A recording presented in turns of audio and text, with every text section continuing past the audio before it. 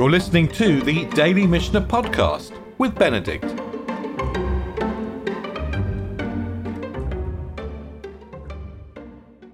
So we're in the Mishnah of Taanit, and we're talking about fasting, but we are diverting off to a whole discussion about situations or people that don't fast, like the priests in the temple, or days when we don't fast. And right at the end of the second chapter, and these remarks, by the way, will close the second chapter. So the second chapter, if you like, begins with, what we do on fast days and ends with days on which we don't fast. In the ninth Mishnah, the Mishnah explains, Ein gozrin tanit al hatzibur hatchila b'chamishi. We don't decree a fast on the community to begin on a Thursday. Why don't we want to begin on a Thursday? Shelo lavkia hasharim. We don't want to inflate market prices.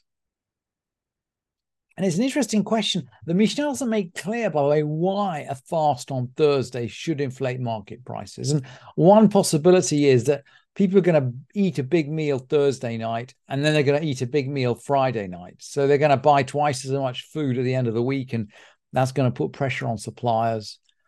Or maybe it's because at the end of the week and suppliers haven't got the opportunity to bring in extra material, whereas if the fast were decreed on a Monday, then suppliers could kind of plan, to sell for maybe Monday night's meal, and then they could bring in more food for Shabbat.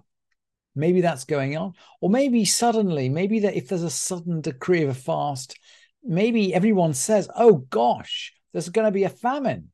I better stock up on food. So maybe market prices are always going to rise when they decree the fast, but so we don't want to do it on a Thursday because the pricing is already under pressure for Shabbat. So we don't entirely understand the Mishnah, but there does seem to be some kind of concern about affecting market prices. And it's very interesting that the rabbis are anxious about market prices. This is not something that they will let blindly go. So the Mishnah continues, Eila, shalosh taniot harishonot, sheni v'chamishi v'sheni. So that when we decree the first three fasts, we actually declare them on a Monday, a Thursday, and a Monday. Remember, these are always going to be Mondays and Thursdays. So we're going to decree them on a Monday, a Thursday, and on a Monday. So people have plenty of time to prepare for Shabbat. And then I guess people are ready, or perhaps they're not. The Mishnah goes on. So afterwards, we can the second lot we can actually start on a Thursday. It's as if once the first lot begun on a Monday, the rest can begin on Thursday. So the second lot begin Thursday, Monday, Thursday. And Rabbi Yossi is going to disagree. Rabbi Yossi Omer kashem she'ein arishonot b'chamishi kach lo shniot velo achranot. In other words, for Rabbi Yossi, the cycle always begins on a Monday. So for Rabbi Yossi, you'd fast on a Monday, a Thursday, and a Monday. You take the Thursday off. The following Monday, you can start the next cycle. Whereas for the main opinion, and the halacha does not go according to Rabbi Yossi, by the way. Whereas the classic opinion in the Mishnah would be, look, you start on a Monday, Thursday, Monday, and then on the following Thursday, you can start the next set of fasts. So while this thing's going on, you're going to be basically fasting on every Monday and Thursday until there is rain. There are other days too when we're not going to declare a fast. Ein gozrin tanit b'rashei chodashim. We're not going to decree a fast on Rosh Chodesh. B'Chanukah, we're not going to declare one on Chanukah. Uvafurim, or on Purim. And of course, nowadays, the public fast days don't fall on those days. But remember, at a time of drought, it's possible that, the drought can fall at this period. And the Mishnah continues, Im hitchilu ein mafsikin. If they'd already begun, they don't stop. I.e., if they've already begun the cycle of Monday, Thursday, Monday, we don't interrupt the cycle. Divrei Rabban Gamliel, according to Rabban Gamliel, Rabbi Meir said, Amar Rabbi Meir, Afal Pisha Moraban Gamliel ein mafsikin modeh haya she'ein mashlimim. Rabbi Meir said, look, even though Rabban Gamliel says they don't interrupt, i.e., they carry on fasting. So Rabban Gamliel is saying, look, you've set up fasts Monday, Thursday, Monday, and so on. The cycle continues. If it's before Purim, you're going to carry on. If it's before Hanukkah, you're going to carry on. If it's over Rosh Chodesh, you're going to carry on. But Rabbi Meir says, okay, maybe we're going to fast on Rosh Chodesh. Maybe we're going to fast on Hanukkah. But Rabban Gamliel would agree, she'ein mashlimin, that we're not actually going to complete the fast. So you'd start off fasting in the morning, but you wouldn't fast a whole day. You'd fast kind of a part of the day.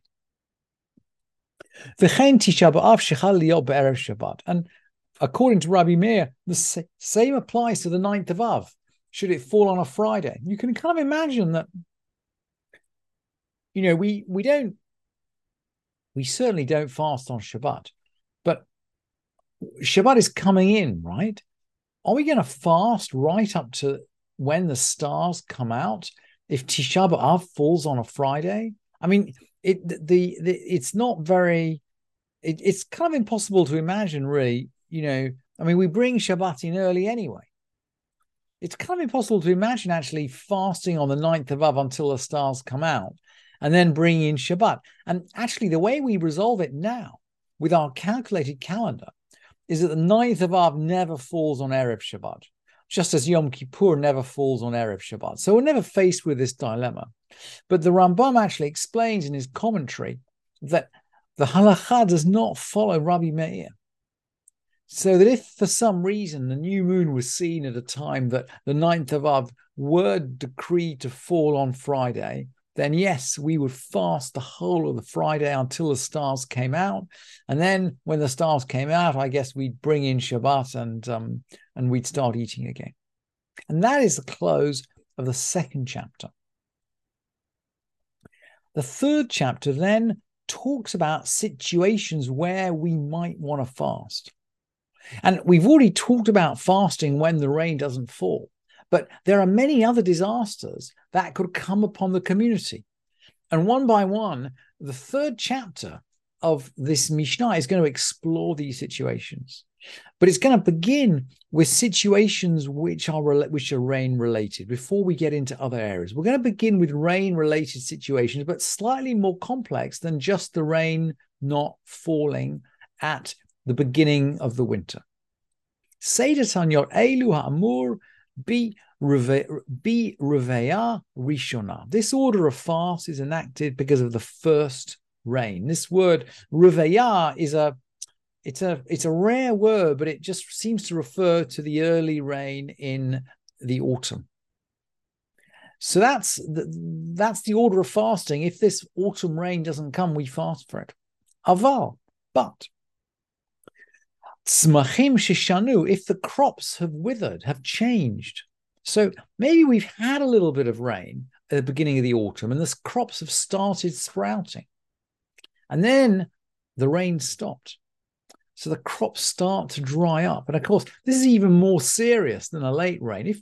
If the rain is late, then the crops will grow, but they'll grow late.